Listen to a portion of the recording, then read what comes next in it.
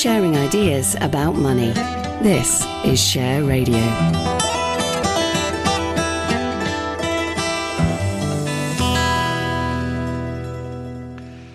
This is Simon Rose. Now it's time for the financial outlook for personal investors. I'm joined by Russ Mould, Investment Director of AJ Bell. We're going to look at the world of investment from a UK perspective.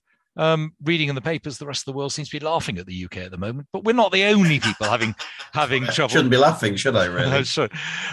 We're not the only people having trouble with oil and gas, though, are we? No, well, no. I mean, the poor old Germans have got themselves in the right old tangle, because if you may remember, under now ex-Chancellor Angela Merkel, they decided to, now, for reasons I understand, by the way, and reasons with which many people will sympathise, but they decided to phase out nuclear power and coal on a very quick sort of 10, 15-year basis. And that was half of their energy at the time. And so, yes, they've been busily building solar panels and wind farms and so on to replace them. But naturally, that takes time. They haven't been able to do it quickly enough. And I know we're all very worried about UK heating costs. I can assure you the Germans are in exactly the same boat, if not worse, dare one say. So no, it's not a UK-specific problem by any means. But I think what it does raise the question, I guess if you're looking at it from a geopolitical point of view, I would think that making yourself dependent on somebody else for food and making yourself dependent upon somebody else for oil and energy are two things that you'd probably be quite keen to avoid, particularly if you're making yourself dependent on energy on a bloke called Vladimir, because I think at the moment that's probably quite a dangerous position to put yourself in. The Germans have done it. I suspect were not quite as close to the bacon slicer as they are, but nevertheless, it's something that we need to be aware of. So if somebody did wish to cause mischief, and his name is Vladimir, he's now got an absolutely perfect opportunity to do so, should the mood take him. And I think from a geopolitical point of view, that is a potential wild card that perhaps we need to be aware of. You can't invest. I personally find investing on the basis of geopolitical risk nigh impossible, because they're always there, and you just never know when they're going. And they're the sort of things. Don't you get the feeling though that there were days when the chance of a black swan was relatively rare? We just seem to be seeing more and more of them.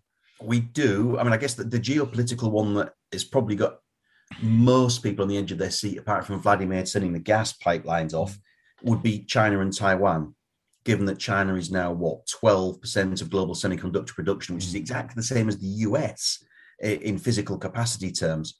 So if the Chinese ever did think that Taiwan was worth having, and I'm sure they do for a number of political reasons, and economically that's a good reason to do it. And clearly that's something that would raise the geopolitical temperature up to 11, as Derek Smalls always wanted, his amplifiers wanted in this his final tap. Yeah. So that would wind things up, and I think would be, clearly perceived to be a terrifying development from a financial market and a much, much broader perspective, I would think, because of the potential ramifications, and not that there's much the West could do about it, probably. So I think that those things are always there. I guess you've just got to try and, again, avoid overpaying for things in sectors that you may like, if you think they're potentially going to be affected. But oil and gas is probably, silicon chips is, that was the first shortage that we were hearing about at the start of the year, hitting automotive production, and that's still rippling through. But we've now moved on to oil and gas, carbon dioxide, turkeys for Christmas, and goodness knows what else. And I guess that's symptomatic of this debate that we've been having for a long time, which is, inflation. And I noticed those speeches at the ECB, European Central Bank Symposium yesterday. Mr. Bailey, the Bank of England, Madame Lagarde of the European Central Bank, Kuroda-san of the Bank of Japan, and Mr. Powell of the Fed, all kind of basically sang from the same song sheet, saying this inflation thing could go on for a bit longer than we thought, So I guess it's how you define transitory, right? One person's short term is another person's long term, I suppose. Well, let's just pause for breath for a moment, and then I will ask you about that. Sharing ideas about money. This is Share Radio.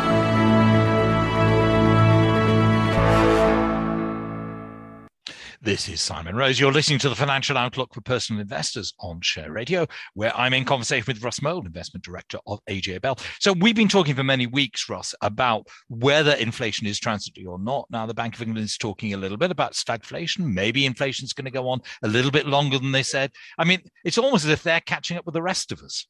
Well, that wouldn't be the biggest shock in the world, would it? And in terms of financial markets, because the financial markets appear to be forward-looking. Having said that, central banks, in theory, are supposed to be proactive, not reactive. The old theory is they take the punch bowl away before everybody gets too drunk, and they clearly aren't doing that this time because Mr. Powell is still finding excuses not to raise rates in the US. And he says we have the tools to nip inflation for Bud if we wish to. Yes, he does. He could jack up interest rates and he could switch off QE instantly. Yes. But clearly there isn't the will there, or he feels that the alternative is potentially just as unpleasant. So we're waiting. Yeah, the stagflation has begun to creep into the conversation because, growth forecasts have begun to ease a little bit. And if you think about it, in crude terms, higher oil and gas and fuel and heating prices are a tax on consumers. They limit their disposable income and their spending power, and they crimp margins at corporations as well. So, it's again, there's a delicate balancing act there where you could argue that higher oil and gas prices probably aren't a disaster for the UK stock market because BP and Shell are a huge part of them, and they're very, very big dividend payers. The best performing equity geographic region of the last 12 months is Eastern Europe. Oil, I guess, Russia primarily being a big factor behind that. So you can see which countries it would potentially benefit as well. But overall, it's not a pure net positive, and it does bring some challenges. But I think here again, you're into the law of unintended consequences, in that the government, for reasons that it thinks are very worthy and understandable, cleaner, greener planet, banks, pension fund managers, the population are all leaning on oil and gas companies not to drill, not to explore, not to produce. That's absolutely fine. But the problem is that demand is still going up. And if you're restricting supply at the same time, then oil and gas prices are only going to go one way, and that's up. So under normal circumstances, the best cure for low prices is low prices. And that's what we saw last year. Production was cut back. Demand began to recover. Oil prices have recovered. Under normal circumstances, the best cure for high prices is high prices. People stop using the stuff, or they find alternatives. Now, stopping heating your house in winter is a bit of is not a pleasant concept. And at the moment, I think for a lot of people, using public transport rather than your car is not top of people's list of priorities either. Yeah. So perverse, after the 18 months that we've just had, so perversely, dampening energy demand might be a bit trickier than normal at a time when you're just not. I mean, in theory, OPEC have got some extra capacity lying around that might be able to keep the market in equilibrium. But there is the possibility that as an unintended consequence of well-intended policies, greener, ESG, you have created a squeeze in oil and gas, which is going to make things very difficult for people. So I know that the hedge fund manager, Bruce Kovner, said that he spent most of his career making money from the unintended consequences of government decisions. And if you see interventions in the oil and gas market, you've seen one wittingly or unwittingly, the Help to Buy scheme to make housing more affordable. Well, it hasn't, because prices have just absolutely gone through the roof, and you're stuck with that one. So I guess in some ways, as an investor, you are probably seeing governments become more interventionist, either because they probably just feel they need to be seen to be doing something, and there are potential consequences. And if anything, the richer pickings from a narrow-minded, potentially very selfish, very greedy investment point of view might be doing the opposite to what the government intends.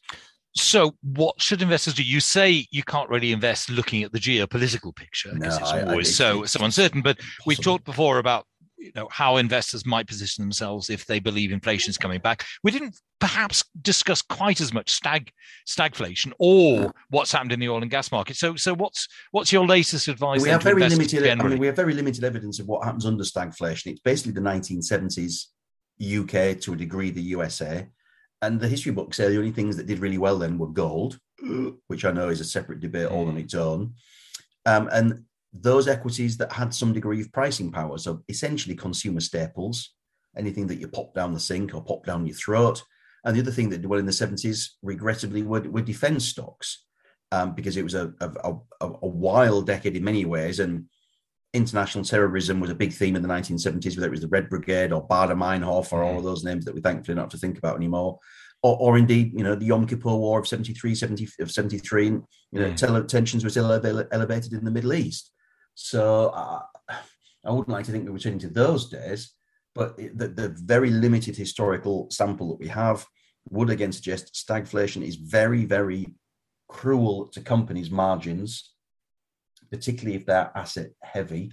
It's cruel to their returns on capital. If you have pricing power, it gives you a chance of sort of clawing something back, as it were, and preserving your margins better than the average. So from an equity perspective, that's probably where you need to be. Again, it'd be,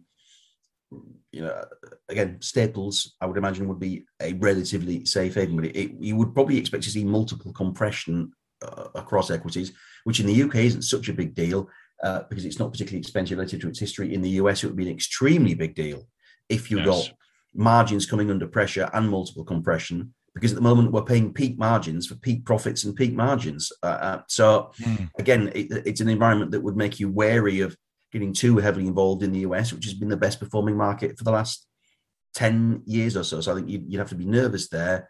You'd probably still have to lean towards the real stuff camp. And I think you probably would have to look at commodities because, like, oil and gas, we don't like, burning them. There are all sorts of philosophical issues with that. But from the narrow perspective of investment, you're at a time when demand is going up and supply is not. And therefore, QED on an economics basis, prices are potentially going to look. Some of the pressure from China is diminishing, though, presumably, as they're having problems as well, and they're closing lots of factories. And you can see the iron ore and copper price have had a hammering the last month. A lot of it on the worries over Evergrande and the Chinese trying to reel in real estate speculation, which I think again shows how hard it's going to be for the Fed and the Bank of England and the European Central Bank when they do start tapering. This liquidity that's sloshed around everywhere and is elevated prices and a lot of financial assets and is now creeping into the real world. Once you start withdrawing that there will be consequences of that. And I think that's why markets are getting a bit windy and bond yields are going up and stock markets are sort of going sideways, because if some of that cheap money isn't around anymore, then it might just make things that incrementally a little bit more difficult. So I think we're reaching a very intriguing time. I know as we were testing out my microphone before we started talking, Jeremy Warner in one of the national papers said that he's sold a chunk of his portfolio because he's getting nervous. And you can see why, looking at that sort of backdrop that we're describing right now. Yes, because by and large, you'd never advise investors to get rid of a lot of stuff because it's better to ride it out. You can't, it's very hard to time market turns. Yeah, and you incur lots of expenses. You can incur commissions, you can incur tax. I mean, there are all sorts of things involved. And it can be, for all the fact that platforms are very efficient, it can still be a bit of a tedious process. But equally, I'm always in favor of having some cash around, even if it's painful, because you can't buy on the dips otherwise, can you? Yeah. Well, fascinating. Russ, thank you very much indeed. Pleasure. I've been in conversation with Russ Mould, Investment Director of AJ Bell. Russ will be back again at the same time next week to look at the world of investment from a UK perspective in the Financial Outlook for Personal Investors. Sharing ideas about money. This is Share Radio.